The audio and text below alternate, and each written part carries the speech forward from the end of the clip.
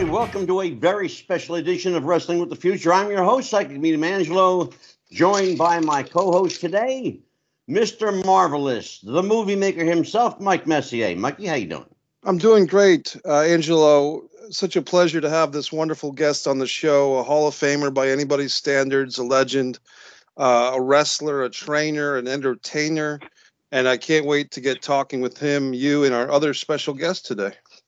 And I am also joined by a very dear friend from Ocala, Florida.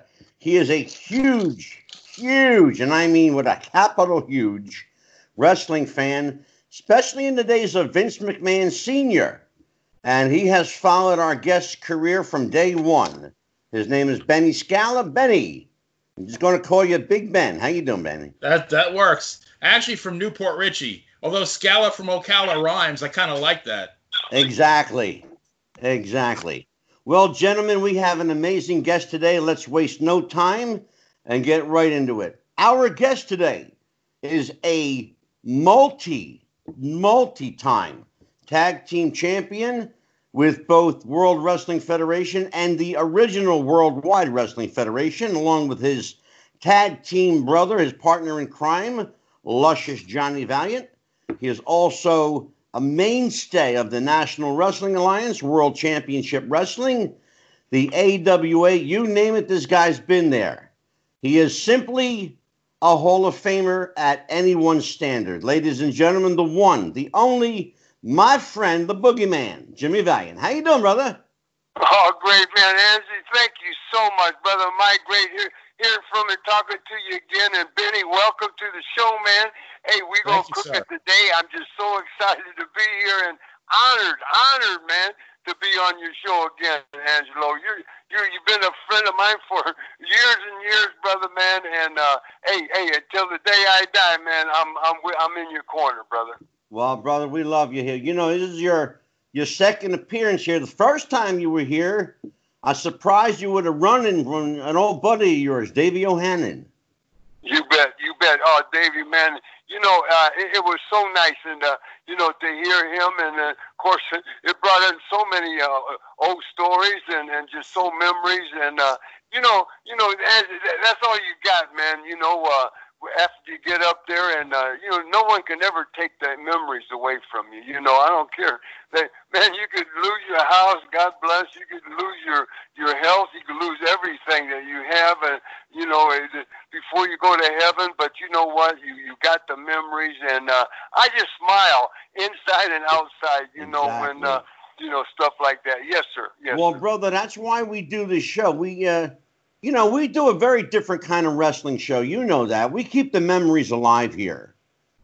You bet you do. Mm-hmm. You know, we don't talk about, you know, results of matches or get involved in the drama of it all. You know, I like the stories, and you know that. We could sit around for hours and just talk stories, you and I.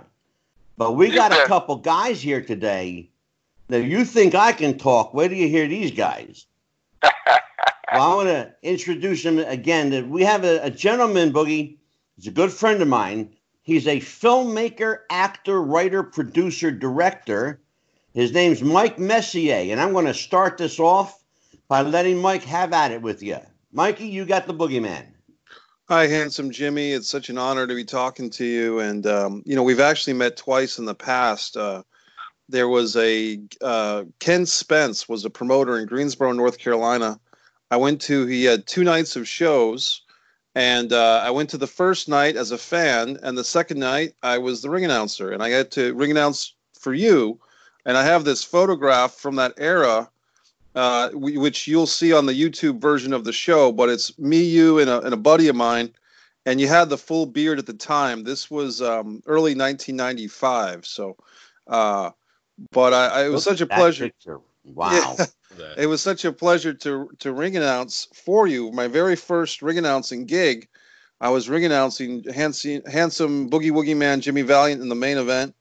Yeah. And then 2013, I believe you were a featured guest at the New England Pro Wrestling Hall of Fame.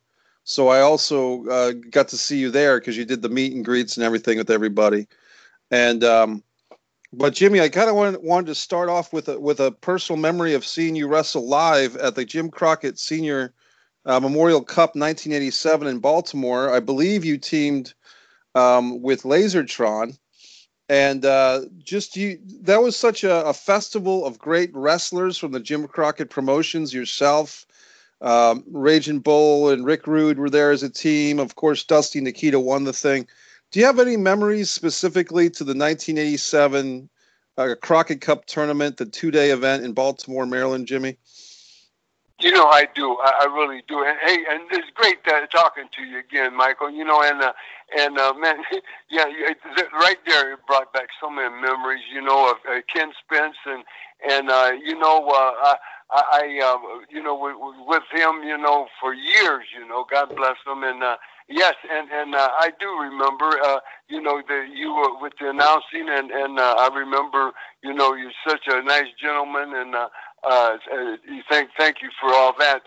But that night with the Crockett with Baltimore, and we had that 2-night. It was great. Dusty Rhodes, Steamboat, Wahoo, Piper, everybody, man, was just there, and it was for the Crockett Cup, and which was a real big deal, and of course Lasertron, which was Hector Guerrero, God bless him, and he was so excited because they just put that new gimmick on him, man, and he was just so excited, and he's such a of course, second generation, his father and all his brothers, my guy, and then now there's third, fourth generation of Guerreros, and Eddie was just a baby, just a young boy, 4 or 5 years old. I remember him.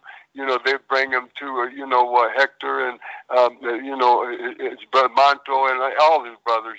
But anyway, I was just so pleased being partners with him because he was really special to me, and he had a great gimmick there. I'll tell you, he put that together, man, and they teamed us up, and it was just something that the memories of that night and that 2-night deal, was so big. Oh, yeah. All this was Dusty Rhodes, came out of his head. In fact, that people don't know. But I talk about it in my autobiography, Woo Mercy Daddy, but, Dusty, that was his child, that came out was the Crockett Cup and the Stampede, also Battle Royal, and then also Bunkhouse Stampede. Yep. Was it. Yeah. Yeah, Starcade and hey, even the Boogie Man Jam '84, brother, that was all his. Oh yeah. Oh man, Dusty is it was so talented and so who trained. You got to have a mentor, and Eddie Graham was his mentor, and just like Dick the Bruiser was my mentor, and I had many mentors, but Dick started me out. But Eddie Graham, he just took him under his wing as so. Yes, sir. And so all this was even the American bashes, that we would have, singing and big time, man. I mean, he would bring in, of course, David Allen Cole just about every year, but we go on the American, wrestling, and hey, but he brought George Jones on, man. He brought Waylon Jennings, and so many super. What, Jimmy? You just brought up something important. Mentioning these celebrities. Now, a lot of people don't understand this, but Dusty was ahead of his time in a lot of ways.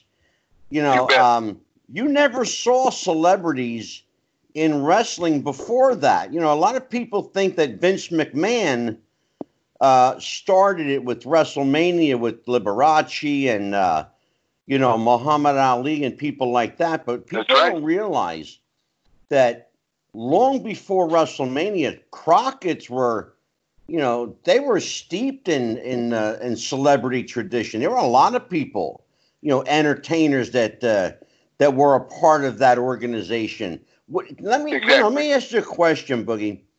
Yes, talk about Dusty Rhodes. I know you wrestled against him, you wrestled with him and for him.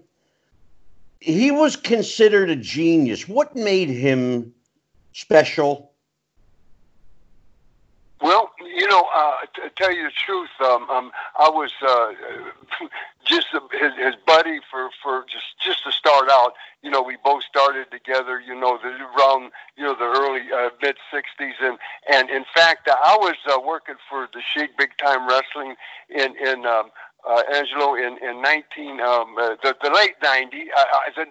The late '60s, and in Detroit, and all of a sudden here comes Dick Murdoch and Dusty in from just two old wild East Texas Cowboys, and they went as the Outlaws. And oh boy, this was their oh man, and they were wild as them. The Texas East Texas wind, man. And boy, oh boy, but they did real good. Sputnik Monroe was there, and he was our mentor. We were just all just sucking up all the old what we could from he was a great interviewer, Sputnik, and that. But anyway, so I started out with Dusty, man, all the way back in the '60s, and 50-something years we were together, and God bless he's up there in the big ring in the sky. I'll see him someday. We all will, But he, what made him special, Angelo, was that he, Dusty himself, man, had so much charisma. Not only, it just shine, man, in the ring. It was just unbelievable what that guy, and he was a big kid boy, and he was big all the way up, and I know he got sick there at the end, broke my heart, and lost all that weight. God bless. But Dusty, he just lived it.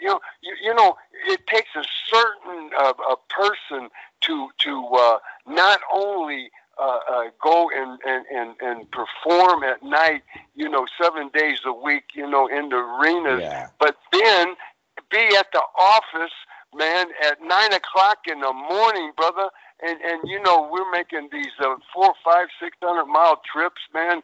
And I'm telling you, I couldn't do it. And another one, of course, was Superstar Billy Graham. Superstar Billy Dundee for Tennessee. He was that type that could do that, could book and wrestle every night too. Well, I gotta tell you, 24 hours a day. Yeah, man, 24 hours a day they lived it. Well, I gotta tell you something. Yes, sir. I don't know if you noticed, but Bill was on the show last week. Yeah, I heard it, man. I heard it, brother. I did. I heard all about it, and you bet. And he's coming back on again. Oh, good. Well, I'll tell you what. While I got you here, yes, sir. I'm gonna.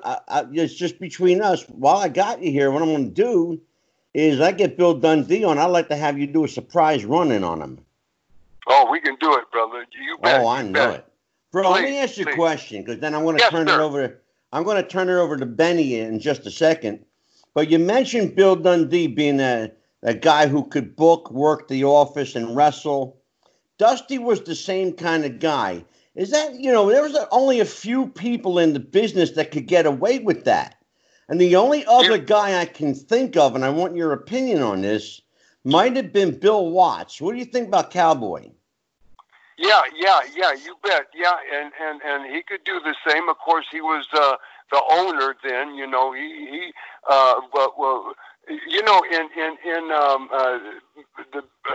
late '60s, '69 maybe it was.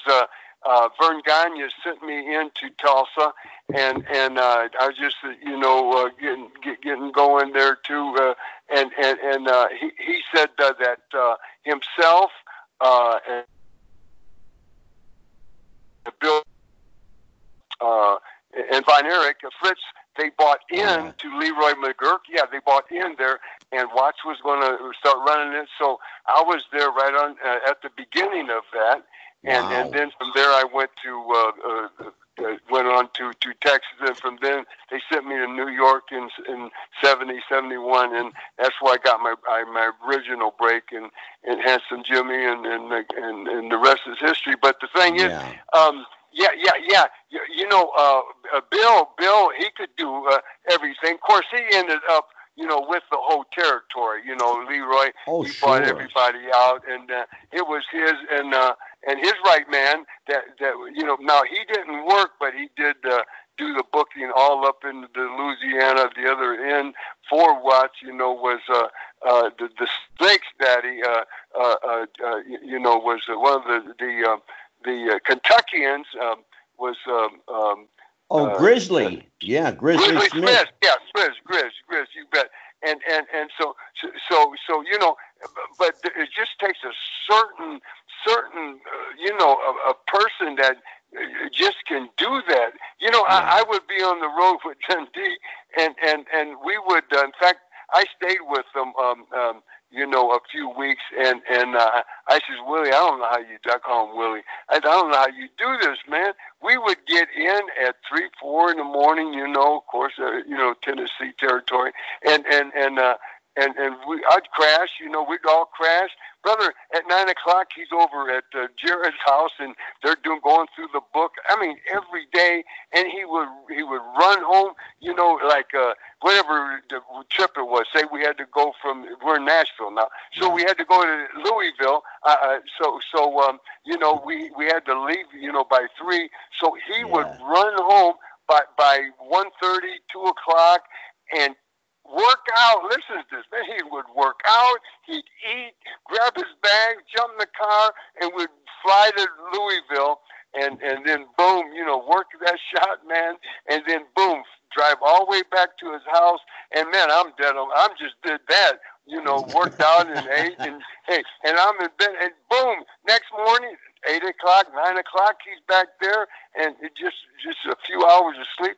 And he would do that 5 days a week, and then the weekends, we'd work twice on Saturday because we had to be in Memphis TV on Saturday Live, and then we'd go to back to Well, I'm going to ask you later on in the interview. I'm going to ask you a lot of questions about that TV.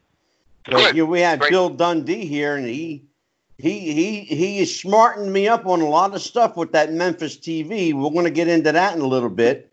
But before we do, Boogie, I want to turn it over to a super fan, a guy that's a first time on the show with us. He's a big Boogie fan, big Jimmy Valiant fan. And this is Benny Scala from Ocala. Go ahead, Benny. It's all yours, brother. Okay. Well, first of all, I'm good with the spoken word, but the words elude me as to how flattered and honored I am to be with you guys. You guys are all main eventers. I'm not even enhancement talent. I'm like the guy who puts the ring together. But the one thing, I have 2 things going for me. I have the gift of gab, and I have an absolute love of wrestling. You know how on Facebook people say in a relationship with so-and-so since, this date? I want to post mine in a relationship with wrestling since 1967. Which is when I saw my first match. So, and actually, Angela, I don't know if you even know this or not, but I work in Clearwater, Florida, which is about before COVID was about a 90-minute drive each way. So I was commuting about 17 hours a week. So I listened to a lot of wrestling podcasts, and I discovered yours. And the very first podcast I think I listened to of yours was with Jimmy Valiant. And there you go. And what really struck me was a couple of things. That's a good one to break you in with. I could tell you that. Absolutely, but the thing that really hooked me was that number one, you had Davey O'Hannon do a run-in, which was phenomenal, and then just the relationship, just the interaction between Davey and Jimmy, and then when Davey said, I guess it was Johnny Rods, Pete Sanchez, and Manny Soto all said hi. You could tell how genuinely touched Jimmy was to hear from those guys, from all of them. And so I guess it really is kind of a statement, but a question. You don't really see that brothership in any other sport. And Jimmy, it's so great to hear how you guys, it's so obvious how much you guys love each other. That's a great observation, Benny. Jimmy, talk about that. Talk about the wrestling brotherhood. You bet, Angelo. Yeah. Hey, great talking to you, Benny, and thanks for the kind words, brother. And we do give respect, and we depend. We were on the road with each other, and we're with them every night. We're with them more than we were with our actual family, our wives, our children. And we depended on each other, and you didn't have to be a partner like me and, Lucious Johnny, we was together 5 years, went all over the world, and man, we went to every territory, and it ended up, of course, with Dick, started out with Dick the Bruiser, and then we went back to New York, and then, of course, we was WWF tag team champions over a year, and then anyway, then we went to Atlanta, Georgia, and then and then from there we went to Gagne's for Minneapolis, and from there we went to of course we went to Japan in between these shots, and then we ended up in San Francisco for Roy Shires, but anyway, me and him, of course, we were brothers, and we depended on each other, and this and that. But the whole the business, we did. We gave so much respect because it's not an easy business, man. It's hardest business there is, and on these boys, and night after night, and so you have to help each other and love each other, man, and no matter what you go to bat for, man. You're out there together, and it's like turn the page. Bob Seger sings this song, and you go into the truck stop at night, and he's got the long hair, and you hear these cliches saying, "Is that a man or a woman?" And us too, hey, we got the blonde hair, you hear stuff, whatever, but you know what, man, we're together, and we pay no attention, of course, there we get recognized or whatever, but it's a complete respect and complete family, man, and for sure. Boogie, Mikey's got a question for you, brother. Hey, Jimmy, one of the great things about your career is that it's kind of an early example of a guy completely reinventing himself, at least from my perspective as a fan, from your early to mid-'70s tag team work to becoming the Boogie Woogie Man in Mid-Atlantic. Like the transition from, for lack of a better term, heel tag team Jimmy Valiant in the WWWF to the Boogie Woogie Man, the boy from New York City, coming out to the song from Manhattan Transfer, the epic feud, a 4-year feud with Paul No. 1 Jones involving the hair and the beard.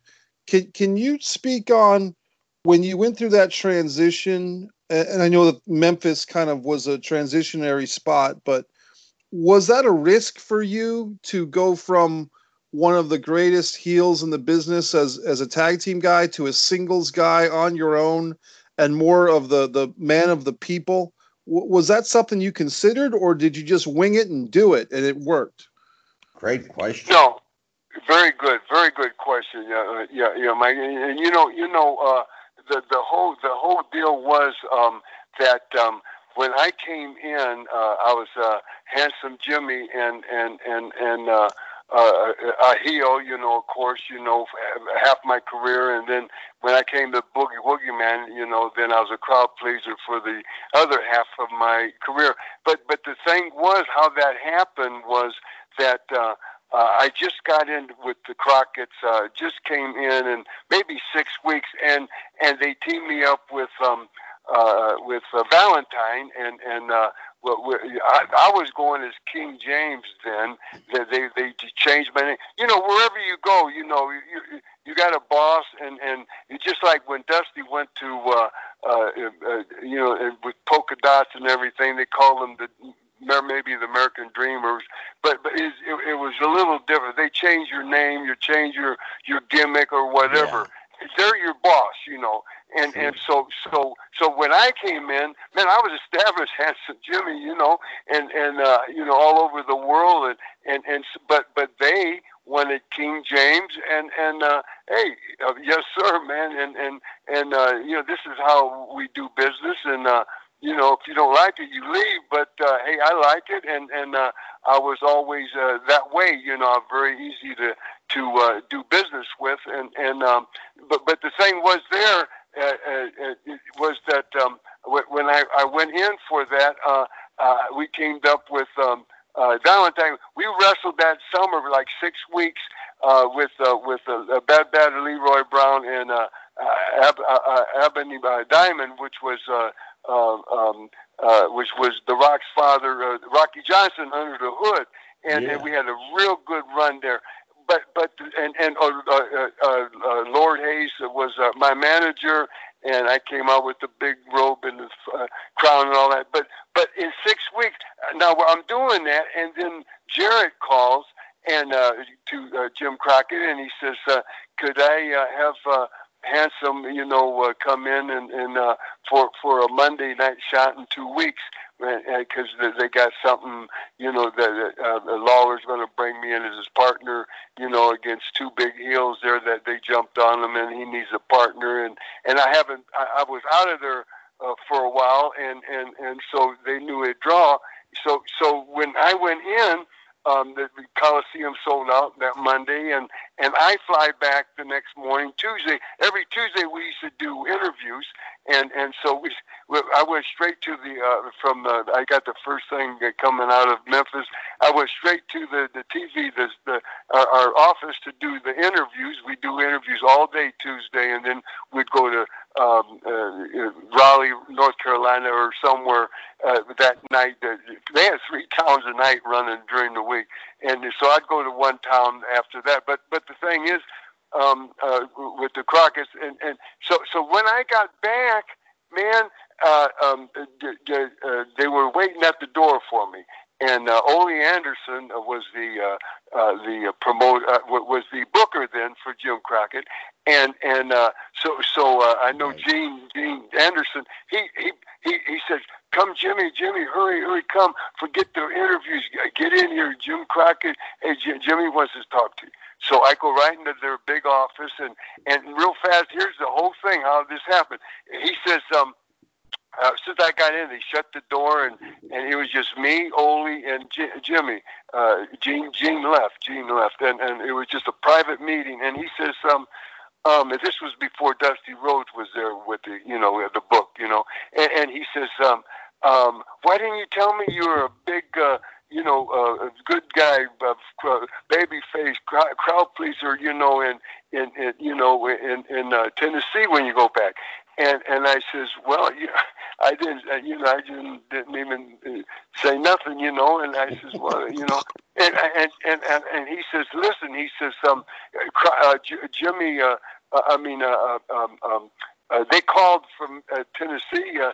Jerry called that morning and says, can I have him back in 2 weeks for like a 3-week run, you know, and on Monday night because that's his baby, you know, Memphis Coliseum, and then he says, well, what's going on? He said, well, he sold out. He sold the Memphis Coliseum out with Lawler, and you know, blah blah blah. Oh, and he says, well, you know, these guys are good guys. See, and I didn't change my just like Dick the Bruiser.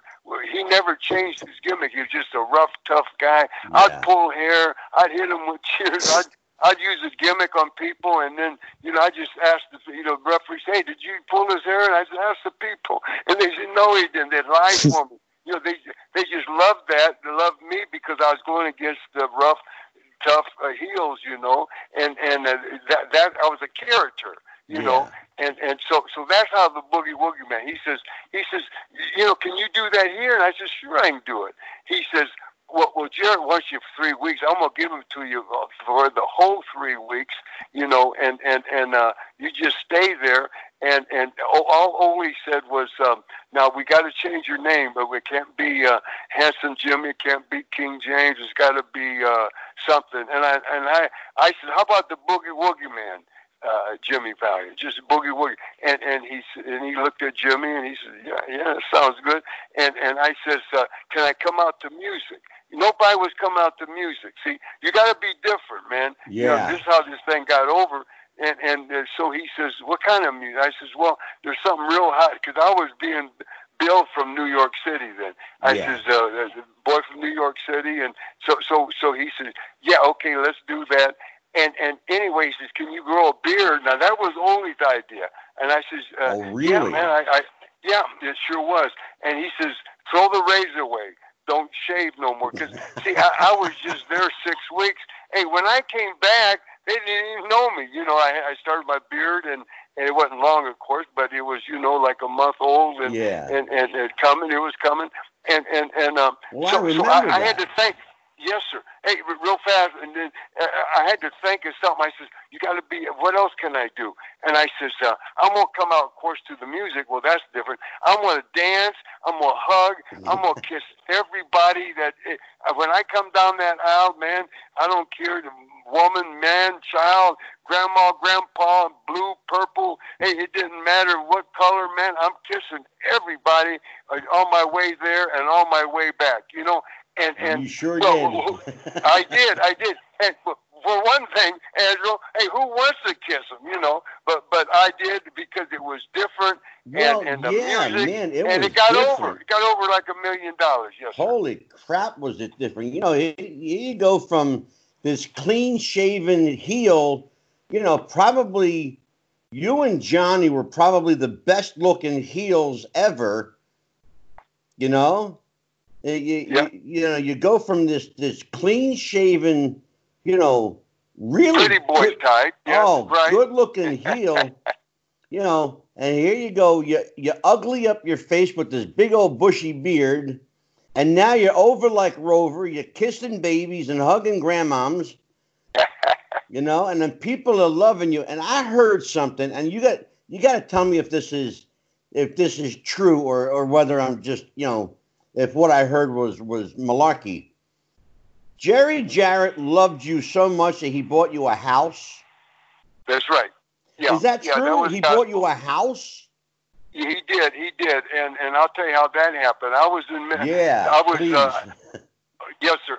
I worked for him the 3 weeks and started the Boogie Woogie Man, and now I'm the Boogie Woogie Man. So I go back and we got on the Superstation, Channel 17 at TBS and Turner's company, and so this is the early '80s, and man, we're going all over the world. First people that go all over the world, was TBS and had wrestling, and so we were the first international stars. And before that, the only way you could be international stars is to be in the magazines. And of course, I was in New York, in the '70s, 3 different times, over a year each time. So every time there, I'd get the 12, 14 covers and always stories, pictures, articles. Well, then you're international, because everybody from all over the world would get the wrestling magazine, plus the United States. But now they do the cable. Man, it's better than the magazines. It's crazy. Yeah, it is. It is. Did you have, Jimmy, did you have any idea how powerful that television was? Oh, man, yeah. Oh, brother, man. It was. And I'll tell you how powerful and how explosion it was. And real fast, getting back to your thing, but I'm going to tell you this too. It is you said, did he buy you a house? He bought me a house, because every time he kept, asking for me. So Crockett would send me in for, a Memphis or in Louisville, Evansville, and then fly me back in home, and then I'd work a month and do it again, whatever, 6 weeks. But then every time I'd go in there, he'd say, Handsome, he still call me Handsome, Jerry. He says, when you coming in here? And I says, man, Ben, I just hee-hawed around. Well, finally, I got tired of him asking me that. So I tell myself, next time he asks me that, I'm going to say, you buy me a house and I'll come in and I'll work for you, and to give me the title, you buy the thing, so I said that, and he sort of laughed and chuckled, and he told he says, Handsome wants a house, to come in, man, bop, bop, bop. And brother, I went on back home, and they didn't say nothing. It was like 3 days later, man, they called and says, hey, I already got you coming back in 2 weeks, and when you come back in, he says, we're going to pick you up with the lawyer, and we're going to go buy you a house, and then you give your notice, bop, bop, bop, and work for us, and this and that. But he did. He bought me a house, and he moved me. The deal was, I was the first to get moved and get the house and whatever the deal was. But going back and to what was that other question you asked? Some about Angelo. You remember? Oh, about how powerful the television was. Television. Yeah. I want to tell you that real fast, brother. It was so strong that once I was there, I stayed 6 months, and Dusty Rhodes now they would now Crockett's calling him. Can we have Boogie Woogie back here for a week or two at a time? See, every month. So I'm back there now, and now every time I get there, they corner me, Dusty and Jimmy, and Dusty's the booker then. And he says, hey, when you coming home, man? We want you back, So they had that TBS, and they wanted me on so bad because when I left, I didn't go back there, and it was a loss, and Turner and the people was writing in, where's the Boogie Woogie, man? We want to see Boogie from all over the world. Well, so they see that, and they want me back. So anyway, I made the deal. I come back in 6 months. So that's how powerful that TV. Oh my because God! it's all crazy. It's all over. Oh my goodness, brother. Yeah, brother, that was nuts. Benny, you got questions for Boogie? Yeah, it's kind of a combination of the last two topics, but Jimmy, the very first turn I ever saw was when you turned on Chief Jay Strongbow. It had to be like around 1970 or 1971, and I was about 15 at the time, and I think you were Gentleman Jimmy Valiant at the time. Very clean-shaven, short hair, very muscular, and I was a kid, and I thought, like, that really didn't happen. That had to be an accident. But I think shortly after that, I think you had the Grand Wizard as your manager. I'm a big baseball fan. And there's a term in baseball called a five-tool player. I think it's hit with power, run, field, throw. And to me, like, there's a four-tool wrestler. It's heel, babyface, single, tag team.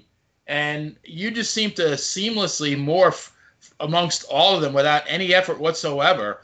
I know that some of the best heel turns I ever saw was one when you were actually in the Memphis studio with Jerry Lawler and Bill Dundee, and you turned heel right on the TV show, which I thought was epic. And then later on, I saw, I think it was Pez Whatley turned on you, and I think also Manny Fernandez turned on you at one point.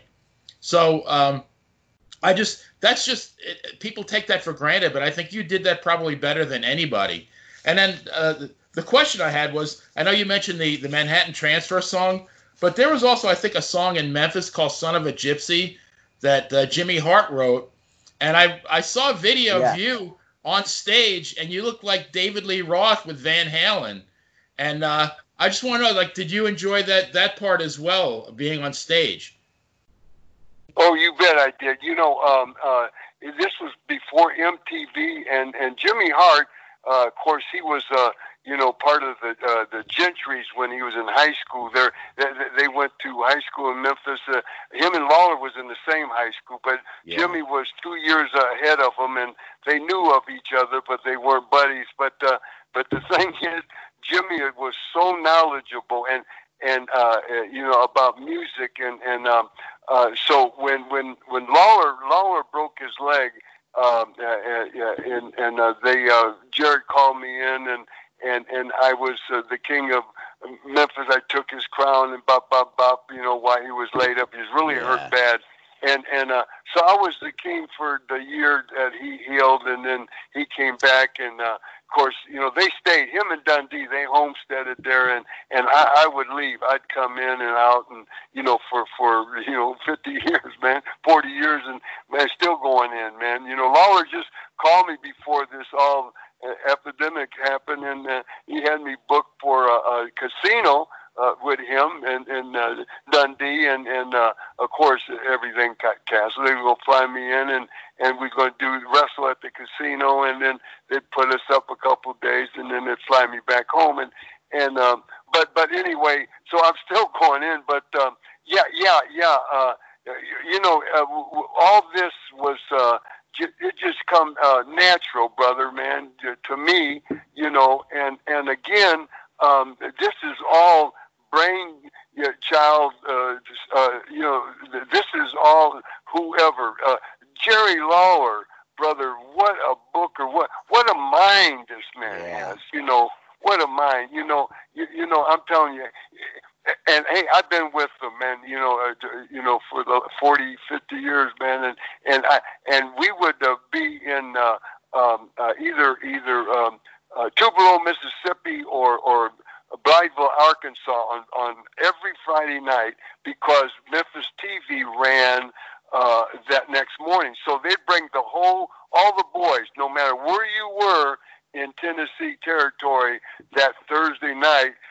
Friday night, you would either be, and that's close to Memphis, like a couple hours out. So I would ride with the Calhoun, who was the referee there, and he would drive, and I'd be in the front seat, and Lawler would be in the back seat, and he was booking. Him and Jerry Jarrett would take the book 6 months each. Now they were partners there then at that time. So Lawler would do 6 months, and then Jarrett would do 6 months. So give each other breaks, and because that's really on your mind. And Lawler, now I'm sure he's thinking about what he's going to do all week. But you know what? We would get out of Tupelo or Blytheville, Arkansas, and on the way home, and we'd always ride. This is our daylight, because we ride all night. Many nights. Louisville to Memphis. That's 400 miles, man. But this is only a couple hours. So we'd stop. He'd always love to get him a couple burgers and Coke or whatever, and so he'd eat that, and I'd get me maybe a little 6-pack or whatever, and I'd get what I wanted, and anyway, so we're driving home. Well, the lights on, we're talking, he's eating, and then after he ate, he opened his briefcase, and he'd get this pad out, and he would figure out the TV.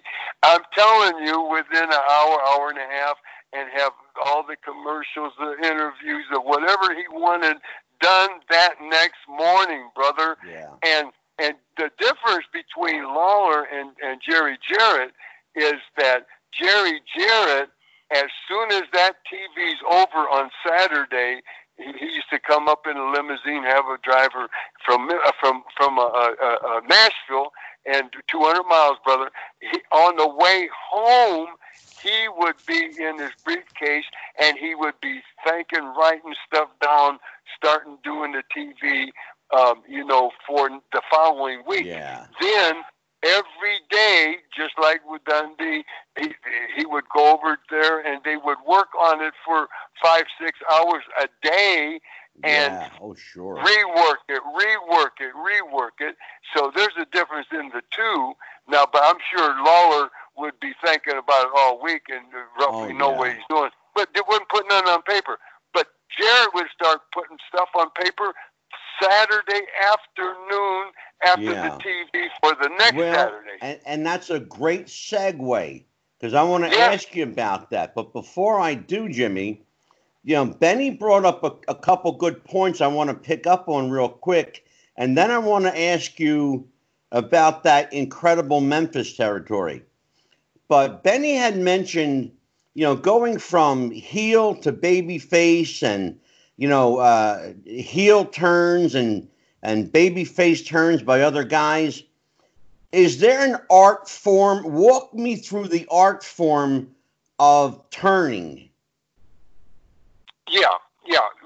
Because there's got to be, there has to be some kind of like skill to it. You know what I'm saying? Of course. There's a science to everything, and of course all this is coming out of the, Booker, the promoter, the office, and they have it worked out, and you're just like, hey man, if you're in a steel mill and your foreman tells you, well, hey, you got to tear this thing down and do this and do that, or even just grab a broom and sweep that up. You do what you're told, and we're all pros, and just like they are, they do the best job they can. They're going to sweep that floor the best they can. Hey, I would do it if that's what how I'm making my living for my family, how I eat. And for how I can buy clothes and pay the bills for my family. So it's a job, and we're all pros, and this is very, very simple. The whole thing is that myself, my personality, which Angelo knows, because I've known Angelo a long time, and he know my personality. I'm a good guy. I love people. I'm a people person. And when I was a heel, I couldn't be that. Man, I wanted to talk, and I would just pay, like, especially as Handsome Jimmy, I spread around and I just pose and give that pose with my hands on my hips and just look right over their head like I'm better than them. Exactly. And that was what I wanted to do. Exactly. And oh, brother, I wouldn't have the time of the day. They're underneath me, man. And that's what I projected. But I really wanted to talk to them. I wanted to, man, just hug them, man, and go out and hey, have a beer or do this or do that. It was just, but there wasn't me. But it was my persona at that time, and I did it because this is it's like making a movie, brother, man, and for sure. Hey, look at all the movies, and how they did, and they would, if it takes it to gain 50 pounds, I know, Robert De Niro, man, when he played the bull, hey, he gained 50, 60 pounds when he started doing the comedy act and all that, and then he was in real good shape when he's boxing, and when you just do what you gotta do to get that Jimmy, over. Is there a level of psychology involved in that? Oh, of course. Oh my goodness. Walk me through that, because we have a guy here. Talking about movies, we got a guy here that that's what he does for a living. He makes movies, and there's got to be some kind of psychology to that. Turning from heel to baby face, or from baby face to heel. There has to be a reason that you do everything. So, walk me through the psychology, and then I'm going to turn it over to our resident filmmaker, Mike Messier. Great. Yeah, Ange. again, like I said, there's a science to everything, and psychology, to be able to get in that ring, man, either as a heel or a baby face, and it takes so many years to learn this. That I could, and I'm not bragging, but I mastered how to bring the people out of their seats. I mean, just screaming, either mad at me or clapping and crying and going crazy for me, at will when I want to do that, and it takes so many years of learning this trade, how to do that, and then at will I can sit them right back down in their seats, down, brother, either as a heel or a baby face, and that's what it takes, some boys, I'll tell you, just to get the psychology of our business, and takes at least 5 years, brother. There's no hot shot. You can't. Man, I'll tell you what, man. Yeah. You just touched on something that, and people who watch this show, they know, man. That's the one thing that I touch on every show: the psychology. What are you doing? Why are you doing it? What's the reason for this? What's the reason for that? Right. I promoted for 24 years.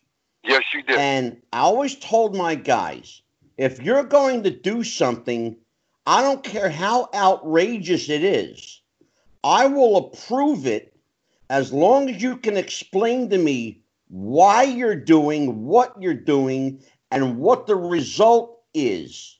And you don't see that anymore, Boogie. So, and that's why, like, somebody like you, when you have a guy like, Handsome Jimmy Valiant, and you got a chance to pick his brain, you would be crazy not to. So that's why I want people to listen to what you're saying. Because that's gone. Today it's gone, Boogie. It is. I agree. And like I said, it takes 5 years, I'm telling you, to make this all come together. It's like two big wheels, two big gears, and you can just, they're rolling, and they're, the gears got to match exactly to make that full circle, together without, and it's just got to be like a machine, man. And if you don't get it within 5 years, you may never get it. You may never get it. You may get to a point where that is your level. I've seen it happen in our business, in the movie business, and they'll stay at that level. And then you get the boys that just continue getting better and continue, even veterans, man, they just continue their craft, and they're just blowing the stuff right out of the water. I mean, it's just, how in the world can this guy get this this good and continue getting good? Exactly. And then there's just this one level person, and there's nothing that you can do.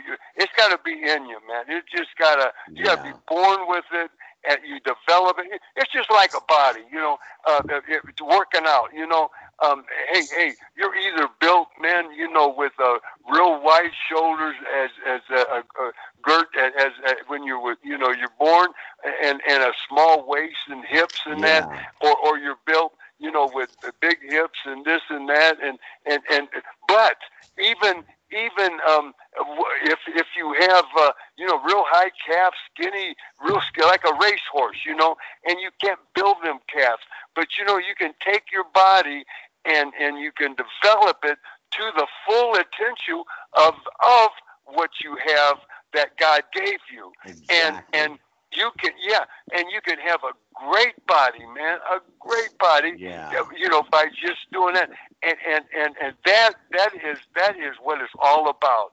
You got to continue improving, and I'm learning. So I'm almost 80 years old, brother. You know, and I learn stuff every day of my life, even in my business. Yeah, you continue, and you want to. You're hungry. You don't stop, man. You don't stop, brother. Boy, there's no signs of you slowing down. I'll tell you what, brother. I'm telling you, you know I'm what? following you, Angel. Bro, you like the Energizer Bunny. I think the Energizer Bunny is envious of Boogie. There you go, baby. Mikey Messier, talk to Jimmy Valiant.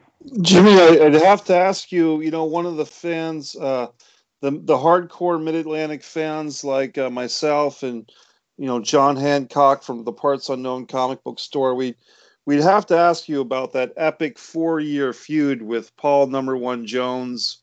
You know, before that, the Assassins and shaving your beard and the Boogie Woogie Man jam. But could you speak on some of those kind of like for a time in 1984, Boogie Woogie Man Jimmy Valiant versus the Assassins? Maybe start there. That was just an epic feud. Can you speak on that Assassins versus Jimmy Valiant and Paul Jones as the manager? Can you speak on that feud and what it meant to you and how big that was? You bet. Yes, sir. You know, thanks, Mikey, for that question. Great talking to you, brother. You know, again, this was out of Dusty Rhodes' brain, and what we did.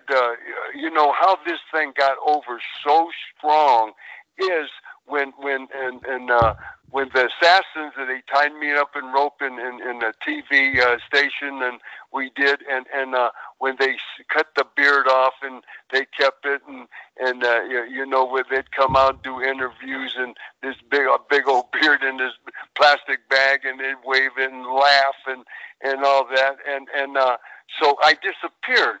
I disappeared for 3 weeks, and no one knew where I was, and they said, you know, he's ashamed to show his face, and you know, we you know, have the beard right here and all this, and the whole thing was, brother, that here is the thing right here, Mikey, is, you know, every interview that I do, you know, I come out wide open, man.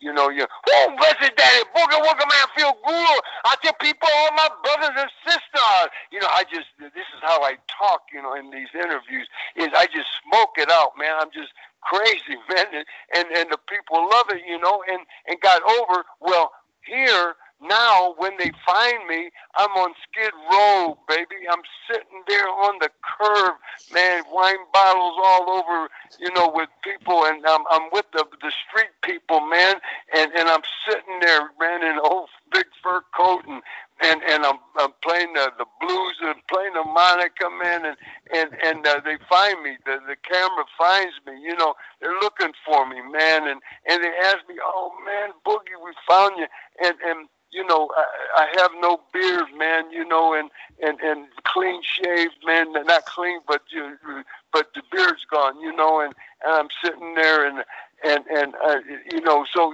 that's when I did an interview. But here's the kicker right here, Mikey, is when instead of doing this high volume, man, I mean, you know, 1,000 octane interview that they hear for you know 4 years, and or you know, with Crockett I was there 7 years, man. 7 years they hear this, man. Every interview, man. I'm smoking, brother, out there, you know, with this the real strong interview. But now, you know, they got the blues playing, and they interview me, and you know, I start out. I don't know what I said, but I start out like something like Boogie Man's low. Boogie Man, low as you can go, you know. And I say, what? But I'm talking like this. I'm talking real slow, real low, and the people, they're shocked. They have never heard me talk like that, slow and low, and they were so glad to see me. But oh man, they were just glued to the TV. Their eyes got big, and it box office stuff, man. And you know, and I told him, I says, you know, the Paul Jones, the assassin, they took something that belonged to me, you know. Exactly. It was mine, you know, and now I have nothing left to give, you know, nothing else but the hair on my head, you know, and I took my cowboy hat off or whatever I had on. I remember the interview sitting there on the curb, and I'd grab my hair, but I had real long blonde hair, and I'd pull it up, and I says, you know, hey, I want one more shot, man, you know, hey, an assassin, hey, you know, if you win, you cut every head on my hair. You just take it all, man. And if I win, hey, I'm going to hold that mask in my right hand. So it was mask against hair. And the people had to see either me get shaved or who the assassin is. This was so hot. It was such a genius deal. And the kicker was that how I was talking, it was a shock. It was a shock. And so it was a serious thing. And then, you know, I included the people, Angie, and Angie, and I says, you know, I want all my peoples, you know, to jam the boxes, you know, jam the you know, to come, and I says, we will do this together. I remember Boogie that. Man Jam '84. I remember that, brother. It was red hot. It broke records. It did epic. box off. Epic. Everywhere we went. And you know what they call that? That's called psychology, people. There you go. That's called psychology. There you go. Boogie, I got Benny and I got questions for you about that amazing territory called Memphis. Now, I'm going to start off by asking you. We had Bill Dundee on here last week, and Bill is, first of all, I could sit and listen to him and you for hours, okay? Yes, sir. I don't think I said 5 words the whole interview. Because all you got to do is say hello, Bill, and he's off to the races. You bet he is. But that Memphis territory, they had 2 things going for it that were over like Rover. Number 1, they had Jerry Lawler. Mm-hmm. And number 2, they had Memphis Television. That television was absolutely incredible. They tell me, and you would know because you were there, but they tell me that Memphis Television, when wrestling was on in Memphis, nobody in town watched anything but wrestling. That's true. Every eyeball went to Channel 5. That's true. What was it about Memphis, Tennessee, that even today, Boogie, even today in 2020, Memphis is such a colossal hotbed of wrestling? What is it about this area? Well, I'll tell you exactly. They did, and Dundee will tell you, Lawler will tell you, Jared will tell you. They had the best, the hottest rating of any show on all the channels in Memphis. When wrestling was on from 11 to 12:30, we did an hour tape live, and then we would do a 30-minute longer for just hard sell Monday night Coliseum. You know, so we do an hour and a half show. But the hour show we taped would be bicycle to all the other towns, you know, that was see. But the whole thing was that whole Memphis, Tennessee is right on the Mississippi River. Right over the river, man, you're in Arkansas, then there's Missouri, it go into, and then it go into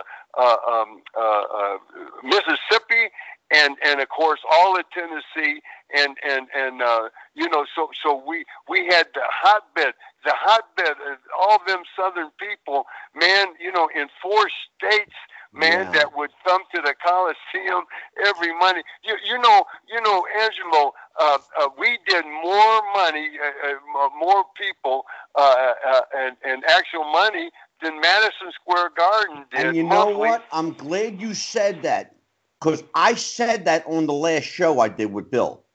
Yes, sir. People don't understand this. No. And I want people, Boogie, to understand this, that what you and I are telling them is the truth. Yes. That Memphis, Tennessee, every month, not once a month, every week. Four times. Every single week, the Yes, Memphis Mid-South Coliseum was sold out. Yes. Sold out. On a Monday. We're not, and Boogie, we're not talking about Friday night wrestling or Saturday night wrestling. Monday, man. Exactly, Monday night. Brother. Monday night, brother. Angie, and the whole deal was, see, the Madison Square Garden, WWWF would run only once a month. That's the only reason why we beat them, and the Madison Square Garden held 23,000 people, man, right. and the Memphis Coliseum, held 11 or whatever. Well, 11 times 4 is what? 44. So we're doing more people and more money a month. Now, just because now Madison Square Garden ran every Saturday, or Friday or whatever, then of course they would do more. But we beat them because we were doing. I'm talking about monthly, take in. Yeah. And it'd sell out, brother, man. And here's the funny thing. And I'm telling you, brother, you'd be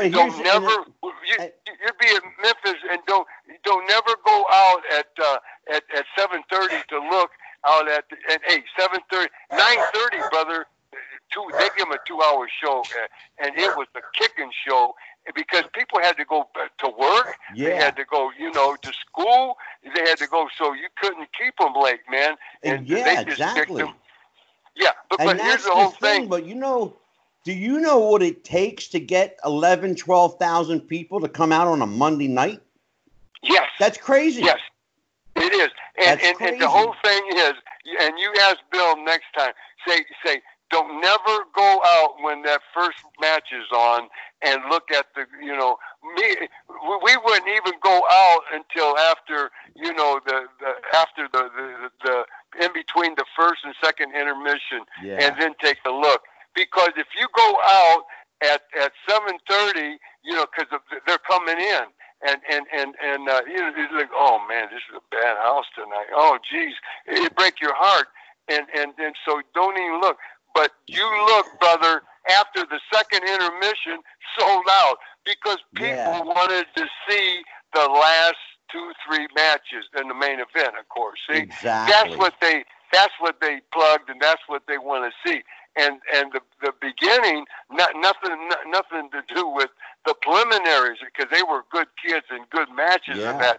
And there was a lot of people there for that, but a lot of people, man, it's like the racetrack, man. If you go to the racetrack and you see, man, they start racing, 4, 5, 6 races, maybe they got 9, 10 races, or, however, for the night. Well, you know what? Man, they're coming and going all the time, but all night they're coming, man. That racetrack it'll be jam time, because they save the good races till the end, because they want to hold the ones that comes early, but then you get the late crowd. So that's exactly about Memphis, Tennessee. Exactly. So you get you'd hold the people that wanted to see the whole show, but then you'd get the people just come in for the main event, just like the track. They'd come in for the big money, for the big races. Exactly. And there you go, baby. Well, go ahead, Benny. You got it, brother. Okay, perfect segue, because you're talking about big box office. And this question, Jimmy, I've waited 33 years to ask somebody, believe it or not. Back in the late 80s, when the Honky Tonk Man appeared in WWF, and he won the belt from Ricky Steamboat, the Intercontinental title, one of the very first things that I thought of was, man, can you imagine if Jimmy Valiant came in as the Boogie Woogie Man and to feud with the Honky Tonk Man they would have sold out everywhere. And I'm just wondering, was that ever a possibility? It was, and I'll tell you exactly. Of course, the honky tonk man, Wayne Ferris, and he was one of the Hollywood Blondes. He teamed up with the one of the Moondogs, and be the Hollywood Blonde. But that was Lawler's first cousin. And he came out of Memphis, and he idolized me, man. And this kid would make trips together and all this, and I just loved him, man. Wayne Ferris, and he's a Tennessee boy right there. But in the '80s, when of course Vince McMahon,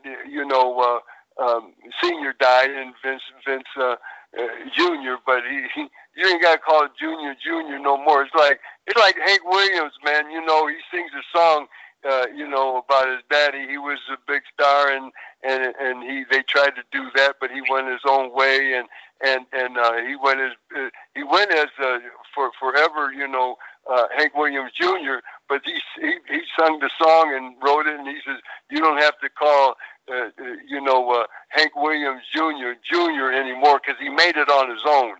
And same with Vince McMahon Jr. They called him Junior. His father called him Junior. We all call him Junior. When I came in 70, he wasn't even there. He was still in college, or he was doing something. When I came back, me and Johnny in 73 and 4 as the tag team champions, he was commentating, and everybody called him Junior, and because he was Vince McMahon Jr. Well, then in 78, when all three of the Valiant brothers, Jim and Jerry and Lucious Johnny and Handsome Jimmy, we were there, and then he was still commentating. But when his father died in 80 to whatever, 82, whatever it was, then Vince McMahon, Jr. But you didn't have to.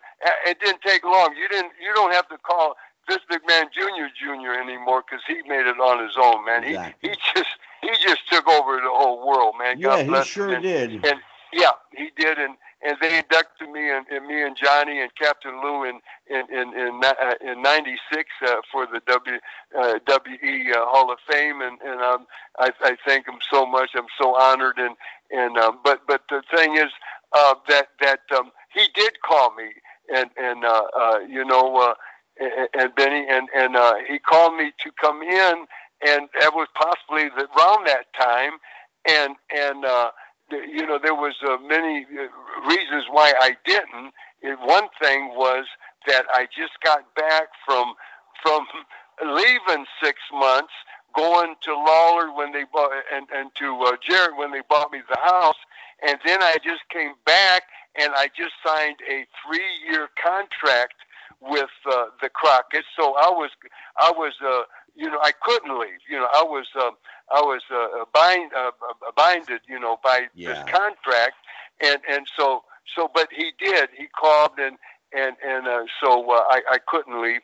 But otherwise I would have, and I think it was possibly around that time. And I would just love to work with Wayne Ferris, man. Yeah. And I'll tell you what, man. You know what, Jimmy? He's a guy that I don't think he gets the credit that he deserves. He's really one of the most underrated guys, performer-wise. He really is. He deserved, I think a lot more than what he got. You bet. You bet. I do. What we're going to do right now is something little different. We're actually going to take a look at a match. So, yeah. I'm going to ask Mikey and Benny to hang in there with me a second, because we're going to take a look at this match here, and we're going to do a little live commentary. This is Handsome Jimmy versus Dusty Rhodes at Madison Square Garden. Wow. There we go. It's two of the most charismatic. Can you see that, Oh, yeah. Okay, great. Two of the most charismatic individuals in the sport, at different times two of the most popular guys, but I have to say that at this juncture, Dusty Rhodes is kind of coming in, maybe from a loan from Eddie Graham to Madison Square Garden, possibly a talent trade with someone like Andre the Giant from Vince McMahon Sr. And Dusty's the kind of guest baby face against the resident heel, Handsome Jimmy Valiant. I'm watching here, Jimmy, is the way you're selling to Dusty. Right. It's amazing. And that's Vince McMahon Jr. commentating. That's when, he was commentating. And so that must have been in 78-ish or 9 or 79 probably. 1979. Madison Square Garden. There you go. And I was just getting ready to leave and Dusty, they would bring him in from Florida. He was the booker for Eddie Graham, which was right, that what he said. And they would trade talent. Dusty, brother, man. He had and it's amazing because you guys haven't even touched yet, and you're selling like you're beating the hell out of each other. There you go, man. There you see, it's all psychology, just like you talked about, and it's all charisma. Yeah. It's all, and we the people were going crazy, man. Oh my God. Because we could. Mm-hmm. It's nuts. I mean, here you got 20,000 people, probably 25,000 people at the Garden. Right. Or whatever it is there, but the place is packed. You got it's still out. Nothing fancy. Two guys wearing black tights. You got Boogie's got his long flowing blonde hair. You just had the white beard just starting to grow. And here Dusty just pats you on the ass. Yeah. Jimmy, so easy, brother. I think you were one of the first people that actually put stuff on the back of their tights. And the people don't, they're just into it, and they hated me and loved Dusty, and it was like taking candy from a baby. It can be like Angelo. A match can be like pulling teeth, man, or it can be like taking candy from a baby. Yeah. It can be so easy, or you can make it so difficult. That someone can, but the two pros and two guys that really respect and like each other, brother, man. Hey, it's so much fun, and people don't know. They're just into it, and they just enjoying themselves, getting their money's worth, baby. Absolutely. They come back. Oh, yeah. Go ahead, Benny. No, I said I think Jimmy was a trendsetter. Jimmy was the first guy that I saw that had writing on his trunks, and I think when he first turned heel, he would have like first class on the back of his trunks, and then he would have like sweet, and then a picture of a heart on his jacket. Saying that you're the first guy that he ever saw that had writing on the back of his trunks. Yeah, it's true. I started, and I would think of stuff, like what was hot, Star Wars came out with that big first. So I put Star Wars on the back of my, my trunks, and I just think of stuff, and then I had some trunks on the back on the back end, and I'd put Kiss My, you know what I mean? Yeah, I just think of stuff, and I'd have it in, the sewed on or embroidered or whatever, stars down there, or I'd put whatever. Yeah. And see, you got to be different. Like I said, when I started with the Boogie Man, start kissing and dancing and hugging and all that, and come out to music. And I was one of the first to come out to music too. Yeah. I don't take credit, but the Grand Wizard, as someone mentioned earlier in the show, when I turned on Strongbow, which was a real hot deal, and then they were getting me ready for Morales. Pedro, God bless them, we just lost them, and God bless them. And but they was getting ready for shots for him, the world champion. And the thing was with Strongbow, when that happened, it was just a natural thing. People just, yeah. Oh man, the hottest. He was number 2 next to Bruno, man. You know, it's crazy, number 2. Yeah, babyface, man, the hottest thing ever. And then we were partners for 6 months, and when I turned on him, it was red hot. Yeah. Yeah. Mikey, walk Boogie through what we're seeing right now. Well, we're seeing Jimmy corner Dusty Rhodes in the corner of the ring, so to speak, and pounding on his head. And Dusty has mounted in a defensive position. Dusty is kind of in the corner with one leg over the top rope as Jimmy kind of chokes. The referee intervenes, and one thing I would say is, back in the day when the Jimmy's whipping Dusty into the ropes, going for a back body drop, Dusty kicked him in the chest. Dusty with the flying elbow, hooks the leg. 1, 2. Oh, that looked like a fast count to me, bro. That looked like a fast count. That looked like a fast count to me. I don't know. Like I said, I jump in there maybe on the psychology tip, Jimmy, is that Jimmy, I have to tell you, man, I think you got screwed out of that victory. It looked like that ref was counting a little too fast. Yeah, I think Dusty must have gave him a few $100 bills there before they went out, man. Hey, money talks and bull jive walks. You know that, baby. Well, let me tell you, you were talking a little bit ago about, having a title run. I want to, a little excerpt from your book, page 209, that you were getting ready for a singles run. I guess Vince was getting ready to strap a rocket to your butt. He was getting ready to build you up to the number 1 contender spot. And so it's Johnny and Jerry are now the tag team. You're separated from the other 2 guys now to go into a single run with the champion. What happened that you ended up not getting that championship opportunity? Well, I did have maybe half a dozen shots with Backlund at that time. He was the world champion, right?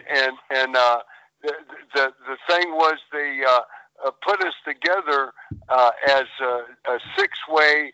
All over the Valiant brothers, all 3, first time, or before even the Birds, at any given night, I would come out with them and, Captain Lou and whatever, and any of us could work out, slip in there, get in there, and, have matches. And although they were the WWF World Champions, we were just like the Freebirds did a few years later, right? And the Freebirds, Hayes came out to music and made a record. After I did, and sure. I'm not taking nothing away from him because, hey, I love that kid, man, and what talent and all, but. Well, I want to tell everybody about your book before we go on too much further, Jimmy. Thank you. But I'm holding the book up now. The book is called "Woo Mercy Daddy." Welcome to my world, the Jimmy Valiant Story, WWE Hall of Famer. And I am always grateful to Jimmy every time I promote his book because I am on page 564 of yes, Boogie's sir, book, you are. And I appreciate that mention. You bet. So now I'm immortalized in print alongside the greats like Bruno and Pedro and Bob Backlund and of course all the legends that you've worked with and against over the years. But I want everybody to know that it's still available. You can get it directly from Jimmy Valiant himself. And just email me. It's jimmyvaliant@outlook.com. Is that right, Jimmy? That's right. Thank you. And you can so also much. get it on jimmyvaliant.weebly.com. That's jimmyvaliant.weebly.com. And you can go there for everything Jimmy Valiant. It's all available there. I wanted to make sure to get that in because, sometimes I get so wrapped up doing the interview, I forget to promote the product and the website. Oh, yeah. Or you can go to Angel, hey, baby, what's the book on Amazon? Or you go Amazon. They sell it on Amazon. So right. Just look up, wrestling book on Amazon, Jimmy Valiant. Beautiful. Or eBay, and our website. Yes, sir. Terrific. And now, if they go to jimmyvaliant.weebly.com, you have all the links on your website for Amazon and eBay and all. You have all the links there, right, Jimmy? I do on that. Yeah, jimmyvaliant.weebly.com. There's 2 dots in there.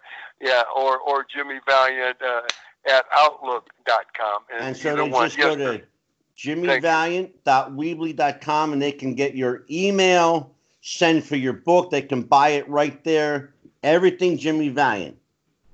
You bet. Right on jimmyvaliant.weebly.com. Now, Mike Messier, go ahead, brother. Well, Jimmy, it's just an honor to talk with you today. One thing I was going to say about that Dusty Rhodes match, how Dusty kind of mounted the turnbuckle. It was so that the people in the cheap seats, so to speak, or in the less expensive seats in the arena could see what was going on. Because back in the day, the wrestlers were really playing to the arena crowd, perhaps more so than the TV audience. And Jimmy, just as a veteran of so many years of the wrestling business, have you seen an evolution of the way that the performers, the wrestlers, compete, difference from the live arena to the TV TV audience is what I'm asking. Yeah. Sure. Yeah. It was so when I started out in the early '60s, man, they had just one camera, and when that red light comes on, you light up, you come on, and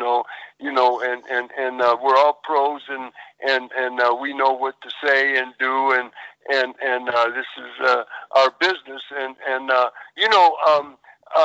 if you got a cage match, you know what to talk about, man. Hey, there's no running, no jiving, no peeping, no nothing. You can't leave, man. You got to get out of that cage, or you want to kick some can, or jump out, or roll, go over the top, through the door, whatever it takes, whatever kind of match it is.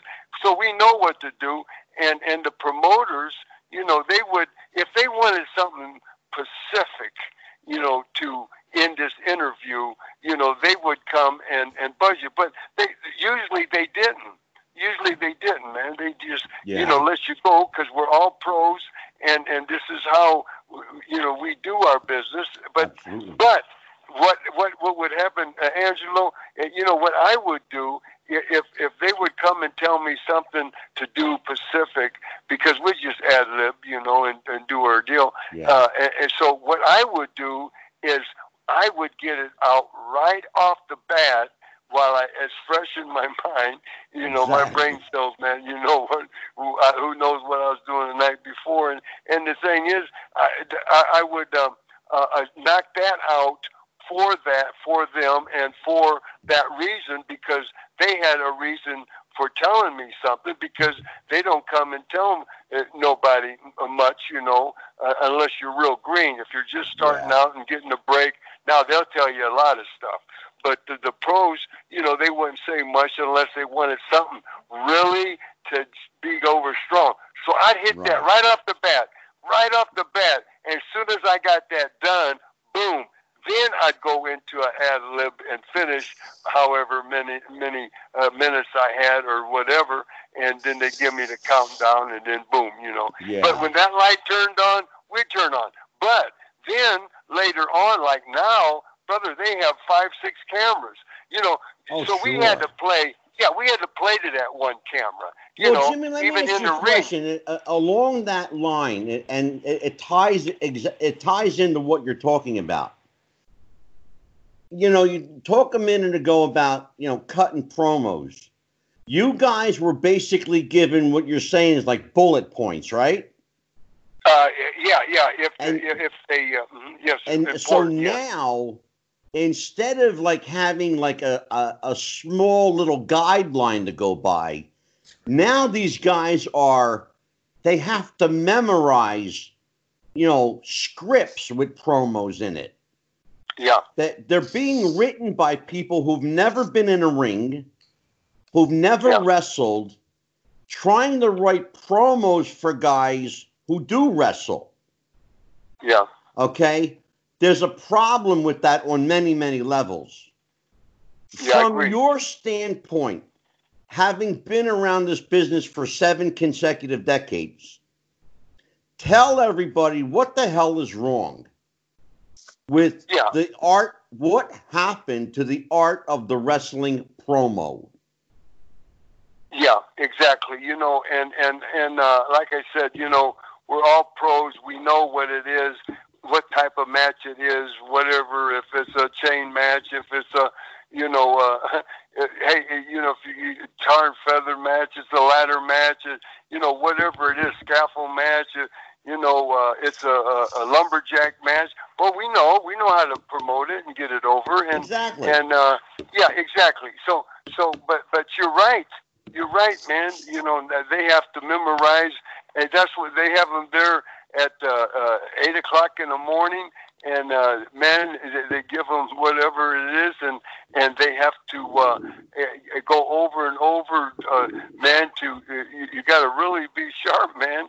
I don't know. It's like making a movie, man. But you're going to make a movie every time you do it. And but the whole thing is a different thing is, it is especially like Memphis TV was live, man. We do that live, brother. If you mess up, and you know what? And Boogie, that's the one thing. And thank you for saying that, because Bill Dundee, when he was here, said exactly what you just said. It was live. You could not go back and do a second take. Once you did it, 20 million people saw it. That was it. No. Yeah. You had to keep going. If you messed up and knew it, you just kept cooking, man, and cooked it out and got it done. And you can't stop. Like you made a mistake. You play like, hey, that's what you meant to say. In other words, you just had to keep going. And so it's not like a movie. They will have you do walk from here to the door, and you turn around and say, hey, good night, my man. See you tomorrow, brother, or whatever. They would have you walk and say that one line, maybe 15 takes, and then, they got it all, and he had enough, and then they go to another, short segment. Exactly. And you would do that 15 times. And then when they look at all, they take the best one, or they do it till they think they got one, and all that other just ends up on the floor. And if it's no good, they just cut it out altogether. But the thing is, us, brother, hey, it's a one-time take, like interviews or whatever. Hey, man, people like, you're an old pro, and I love you so much. And we don't have to say nothing. We just start talking, man. It flows, But a lot of radio people or whatever, they say, well, is there anything you don't want me to answer? Man, ask me anything. Hey, well, can we do this? Do what you want. Hey, just have fun, man. In other words, I don't want no script, man. I don't want to know what you're going to ask me. Right. Hey, well, it's like I said at the beginning of the show. There you go. I tell people we talk that let's call it in the ring, Jimmy. Let's call it in the ring. There you go. See that? Now you know it, brother. And that's you were such a good promoter, man. So you knew your boys, and you had it together, man. And I always enjoyed working with you. And you're the best. And Benny, you got the go best ahead and radio. talk to Boogie. Benny, go ahead, brother. Okay, and this kind of goes along with what you guys were talking about. So I don't really, and Angelo and I have discussed this. I don't really watch much of the current product for a variety of reasons, and one of them is the lack of managers.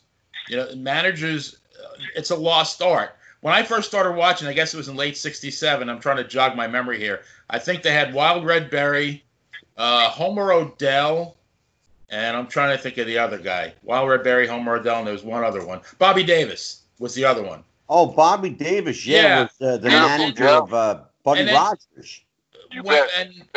When Jimmy, I think if memory serves me right, you worked with Bobby Heenan, the Grand Wizard, and Lou Albano. But what struck me about you was you were the first heel wrestler that I thought really didn't need a manager because you were so good talking on your own. A lot of the guys that, back in the day, they needed that manager because they really weren't as adept on the mic as you were.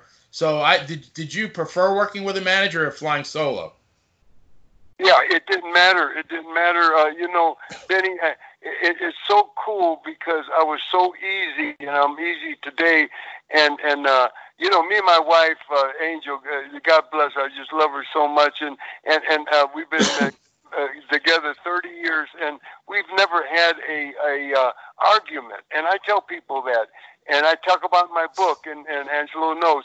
And they say, "Oh, come on, Boogie, that ain't right. I mean, that can't be." And I said, "It is, brother, man." I said, "I ain't got time for that, man, because I'm real easy, she's easy, and we just give each other space, brother, and we just do our thing, man, and do it together, do it. It's so cool." So that's the difference, It is your personality, your Benny. What was that question, that thing again? There, manager. Was asking about managers. And did you prefer a manager? Did you prefer without a manager? Gotcha.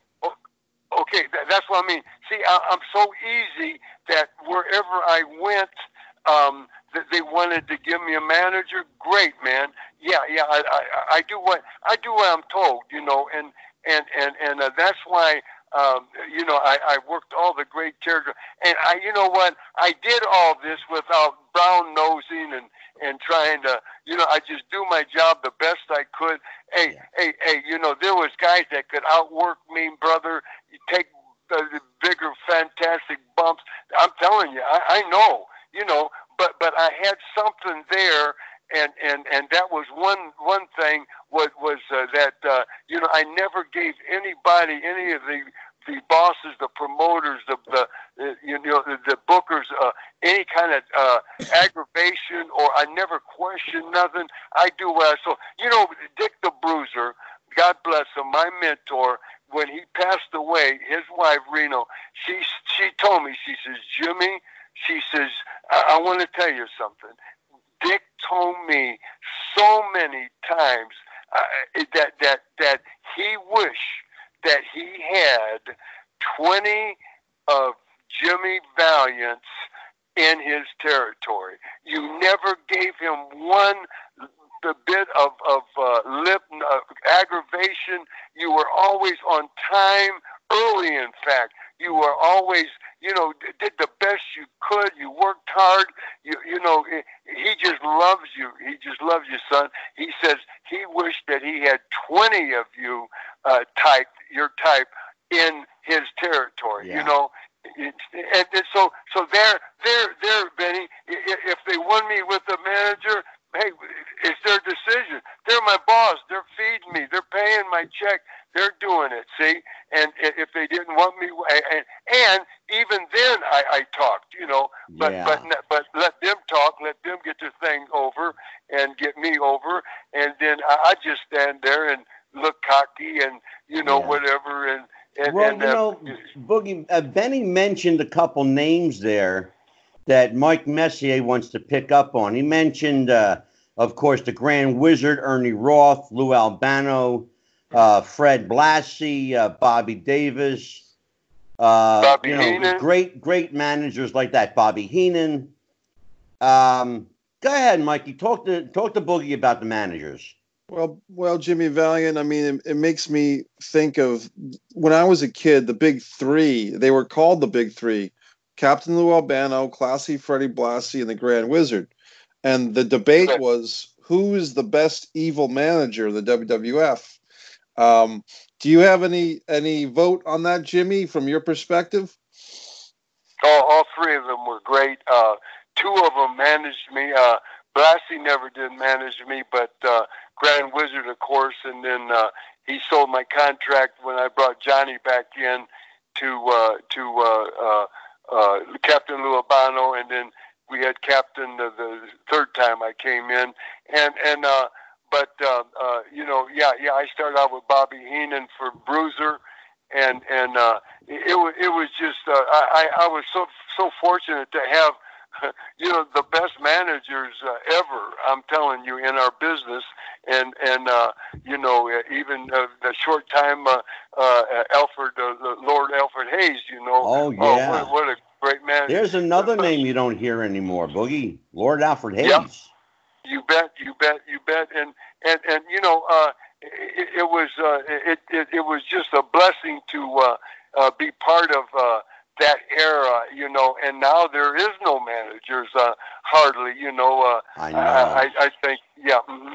and it's one of the lost, Yeah, we things of talked our about business. that on the show the other night. It really is, like you just said, a lost art form, and there are guys now. Very few people are the total package. Very few people can talk and look good and work.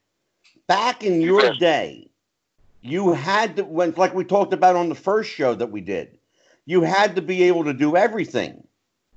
You bet. Now, these guys now, I think, are spoiled because they don't have to do anything but work. Yeah. Because all their words are scripted for them. But I'm going to put you on the spot. And you and I never talked about this, but I'm going to put you on the spot. Give me a Captain Lou Albano story that you could tell on the air. Mm-hmm. That's clean. Okay. Okay. We, me and Johnny, Vince McMahon, Senior, God bless him, he had us booked for the Joe Franklin show, and Joe had his own TV. You bet the best, man. TV. Yeah, I worked for Joe Franklin. He was my boss. Oh, he was? Oh, yeah, great, I worked man. for Joe Franklin. I was his talent coordinator. Oh, God bless you, man. And God bless me is right. Yeah, I know. So Captain Lou, it was a real nice day, and his show was on at 10 to 11, and during the week in New York. And so we stayed at the Edison Hotel at all the boys did. And so we was going to meet downstairs at 9 because they wanted us there at 10, and we started the show started live at 11. So we left at 9 that morning, and we was going to catch a cab, and it was only like 3 blocks or whatever, but it was a beautiful day, and Captain says, let's just walk. So here's the Valiant brothers walking down Manhattan, man, to the Franklin show, to his TV studio, and out there we got blonde hair. I'm like 250, and Johnny's 260.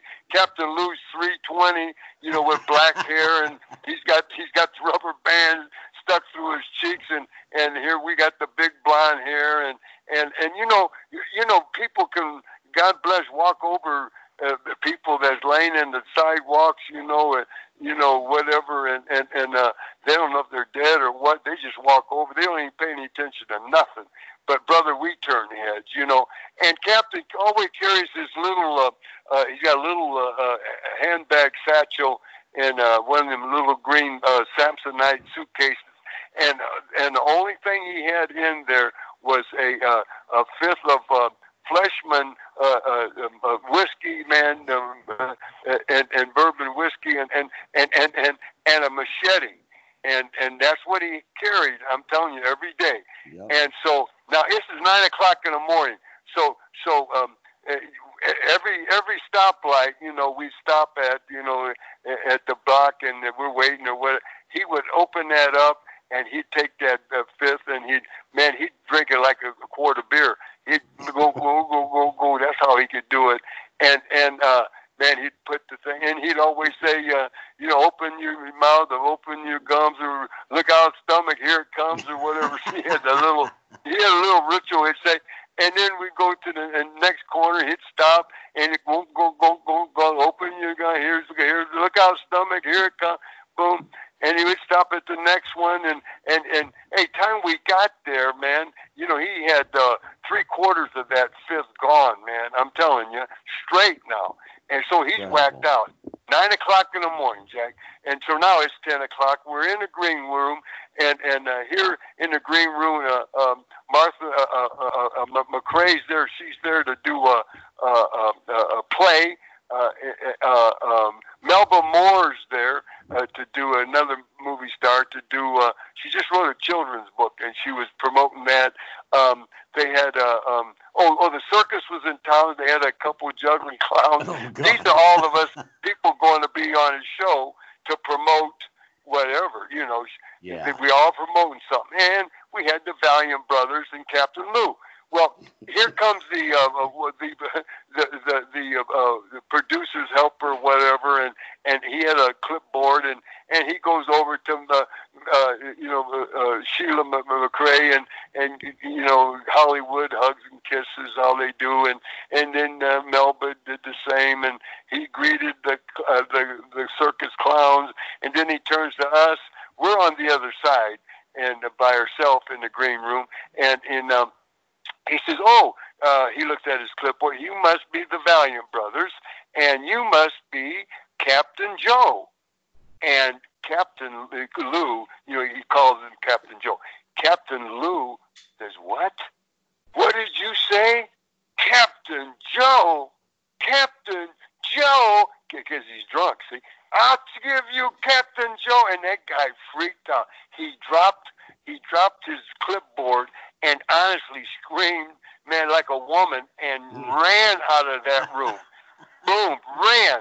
Okay, I said, oh boy, and now we're getting ready to go on. The show's ready to start pretty soon, and so I told Sheila, I said, hey, everything's fine. We'll take care of our own, which we did, and then in about 15 minutes till 11, here comes another guy, and he comes over to us, and he says, can I talk to the Valiant Brothers?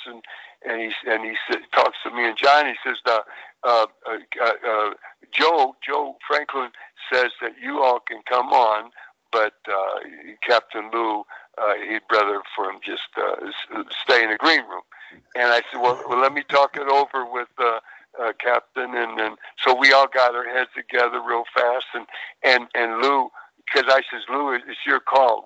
We're walking, or because we're together. That's how we took care of each other. And he says, no, you got to go, because he calls Vince McMahon the old man. He said, oh no, the old man, he'll fire me. He'll get mad. I know. No. You guys go. So I said, you sure? Yep. So I said, no. Tell Joe we're sorry, and we'll do that. We're coming. Well, real fast. We went on, did the show, everything was great. Well, we leave, and it's so funny because when we got inducted, Angelo, in 1996 in WWE Hall of Fame, who presented us was Tony Gurria, which we had a great run with him and Dean Ho, in 74. Okay, well, who inducted Captain Lou was Joe Franklin, man. Exactly. And Joe was there to promote his book. But the thing was, I read his book. I read his book and Joe Franklin, and it was, he never mentioned that, but I mentioned that in my book. I tell the story. Yeah. But he said that the one man that was on more times, something like 78 times or something, his show, more than anybody that he ever had on it was Captain Lou Albano. Yep, so sure was. After that, they got real tight, and Captain Lou came on with all of his stars, when we left, and all of his boys and all that, and he didn't drink, when he went there. Yeah. Yeah. So that just shows you, man. It's so funny, how things work out. You know what I mean? I'll tell you what, brother. We could go on, for another 2-3 hours, but I got to let you go. Oh, God bless you. Thank you so much for joining us on the show. Boogie, I love you. I appreciate you. You on too, behalf of Mike and Benny, I thank you, and I'll touch base with you tomorrow. I'll give you a call tomorrow. Thank you, sir. God bless you all, man. You got it, my friend. Man, God bless you. WWE Hall of Famer, the one and only Handsome Jimmy, the Boogie Woogie Man Valiant, everybody. Jimmy, thank you so much. You are a welcome guest here anytime. Anytime you want. Thank you, sir. Thank you, Boogie. Talk to you tomorrow. Give my best to Miss Angel. I sure will. Thank you, Thank Angelo. you, brother. Thank love you, you. sir. Love you, man. Thanks, Bye-bye. Jimmy. All right. Amazing. How about that, fellas? Well, he's a great guy. So, And, Benny, your first time out with us. What do you think, kid? I loved it. It was like Christmas, Easter, and 4th of July for me. Beautiful. Now I don't have to buy you nothing. No, absolutely not. Beautiful. Mikey. It's such a pleasure to What talk do you to think, him. kid? Well, That it's was just a really good interview, I thought. he's what comes to mind with Jimmy Valiant is just young at heart. I mean, this guy sounds like he's 25 years old. And he never stops, man. Yeah, and he's 79 years old. I guess I would have liked to have maybe in a follow-up just ask him, is he still training wrestlers there in Virginia, Angelo? What's the status? Yeah, Boogie's wrestling camp. Okay, so everyone... BWC? He'll be back again. Yeah, BWC, yeah. He'll be back again for sure. And that's in Southern Virginia, right? Chesapeake? It's actually in Shawsville, Virginia. Okay, so if It's there's... pretty well smack dab right in the middle of the state. So if that's my home state as well, Virginia. So if people want to know where they can go to get trained, there's there's Lance Storm's Academy, which Brian Pillman Jr. went to. Brian talked about that. But if you're looking for Jimmy to be a trainer, and I'm sure there's other people who come in and out with an expertise, and I've heard there's goats on the farm, and I'm not sure if Jimmy and his wife are vegetarians or vegans, Angelo. I think I've heard rumors of that. But I think he is, actually. Yeah, so I think if people are looking for a great place to learn about professional wrestling, that's the Boogie's Wrestling Camp. That's the place to go. He's got that great Hall of Fame too. It's on. Oh my God, the Hall of Fame. That's a whole nother story. Please, we could do a show just on his Hall of Fame. Have you ever, Mikey? Have you ever seen Boogie's Hall of Fame? No, I haven't. Oh my God! When we're clear to travel, maybe I'll arrange to stop by because it would be on my way up north on the 95 North. Literally, Mikey, every square inch is covered with photos. Wow. Every square inch. He's got his wrestling tights from different decades, his boots, championship belts, photos with other wrestlers, celebrities, fans. He's got a concession stand there. You can buy stuff. You just go on to his website, jimmyvaliant.weebly.com. He's got everything there. Amazing photos too. Well, Benny, we're going to have you back again. That was very good.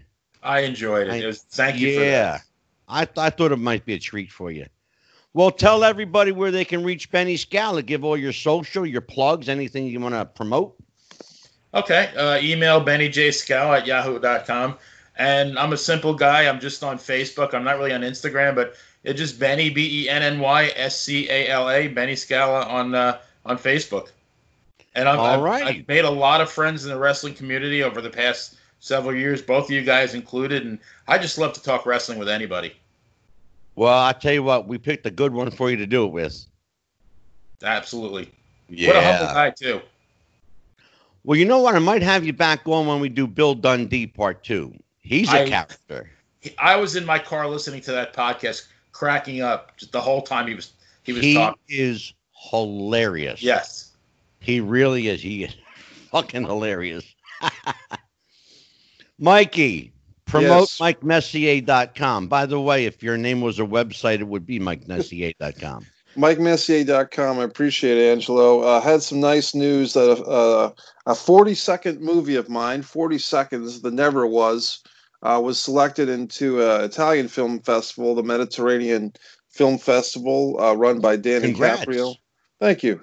It's this whole COVID thing has been tough for film festivals. I run one myself, the Avalonia Film Festival, and still accepting submissions. But a lot of film festivals are kind of catching up to what I did years ago, which was most of my efforts are onto my online presentation. So for Avalonia Festival, people can go and see the award-winning films right there on the website. I've been doing that since I started because you just realize with film festivals, more people can see stuff online than can actually afford to travel to all these different festivals. So. Absolutely. And just fun to be here with you today. I mean, the world's going through a lot of stuff, but we could escape from that for a few hours and talk wrestling. Slowly but surely, we're getting back to some sense of normalcy here in New Jersey. Thank God. Not a moment too soon. Right. But for Wrestling with the Future, you can find us on our public page on Facebook, Wrestling with the Future. We also have a new private page. We've got about 275 members now on our private page, and Mikey's a big part of that. Our YouTube channel, Wrestling with the Future Podcast. So make sure you type in Wrestling with the Future Podcast on YouTube, and our station will pop right up. Twitter, it's at Wrestling Future, no G, at Wrestling Future. If you've got questions, comments, or show suggestions, send us an email at wrestling with I'll get it right. Hold on, Teeth. wrestlingwiththefuture@gmail.com, and we answer everything that comes in. So if it takes us a little bit, just bear with us. So, on behalf of Benny Scala from Ocala, Mr. Marvelous, the movie maker himself, Mike Messier, I am your host, Psychic Medium Angelo. Thank you, everybody. Tune in again. Our next guest will be the incomparable female wrestler, Joyce Grable. Until then, happy wrestling. We'll see you next time. Bye-bye.